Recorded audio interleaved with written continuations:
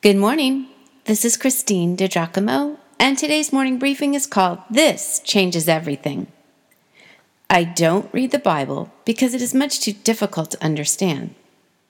It's out of date, has nothing to do with my life right now. Know what I mean? I've heard it a myriad of times. I get it. There are times I read through a passage and am left with a question mark hanging over my head. What is this about, and what could it possibly have to do with me? Acts chapter 10 is long and complicated at first glance. Well, even after second glance, it's still long, but I would invite you to read the passage. Here's the thing. This chapter records a God-orchestrated event that changed everything for the young gathering of Jesus followers, which, of course, we now know was the early church. Thank God for this event. From the outset of the reading, notice God communicated a major change through two men who were praying. And oft, while we are totally unaware, as we are praying, God is orchestrating people and things in other places to come into our lives at just the right time. To this point, the Christian church was made up of Jewish believers entirely. In fact, the ruling Romans considered the followers of the Way a Jewish sect, since they believed in one God. This is in stark contrast with the religions of Rome, which had thousands of gods, as did the Greek culture before the Roman Empire. Here's the point.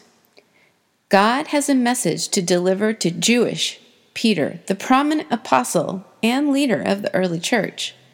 The church is not for Jews only. This was a tough message because the Jews looked down their noses at the Gentiles, referring to them as Gentile dogs. Conversely, this prejudice was matched by anti-Semitism among the Gentiles. Jews and Gentiles were very, very separate in society. Similarly, God has a message to deliver to Cornelius, the Gentile, who was a God-fearing man. The Messiah has come, and he came not just to the Jews, but to Gentiles as well. In November, I saw the setting in which this story takes place. Caesarea and Joppa, Israel. I can picture where Cornelius, the military official in the Italian army, was stationed. Caesarea, capital of the Roman government in Israel. The city and its accompanying harbor on the Mediterranean were built by Herod about a decade before Christ was born. If you're looking at this briefing, you're looking at a picture of Caesarea Maritima, to which is referred today. Similarly, I can envision the trip Peter made up the coast from Joppa, which by motor vehicle today would take about an hour or so. Again, there's a picture I took of historic Joppa. I was standing on the beach. It was incredible. In the dawn hours, right there on the Mediterranean shore near Tel Aviv. It was in this town, Joppa, Peter was staying when he went up on the roof to pray. And God showed him the animals considered unclean were not any longer. Do not call anything impure that God has made clean. It was where Peter was when Cornelius, as he had been told to do while he was praying, called for Peter to go to Caesarea to talk to him. Here's part of the message Peter delivered once there.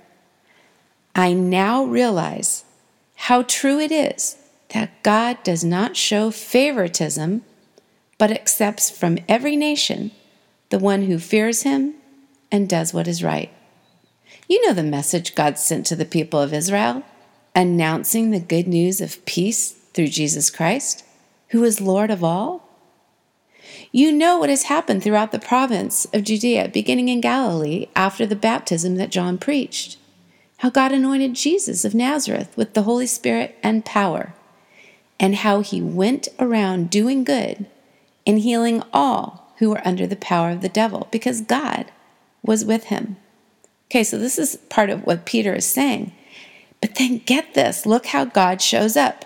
While Peter was still speaking these words, the Holy Spirit came on all who heard the message.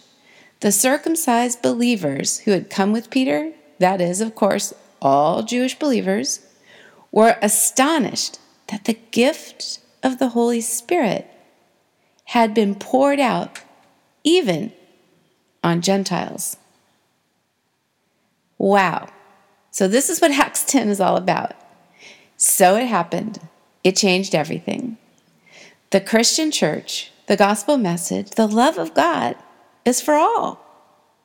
God does not have favorites, not favorite races or colors, tribes or tongues. God showed his great love for all when he gave us his best, Jesus. Again, I would invite you to look at this morning briefing. If for some reason you don't have access, you can go to pastorwoman.com and click on the morning briefings.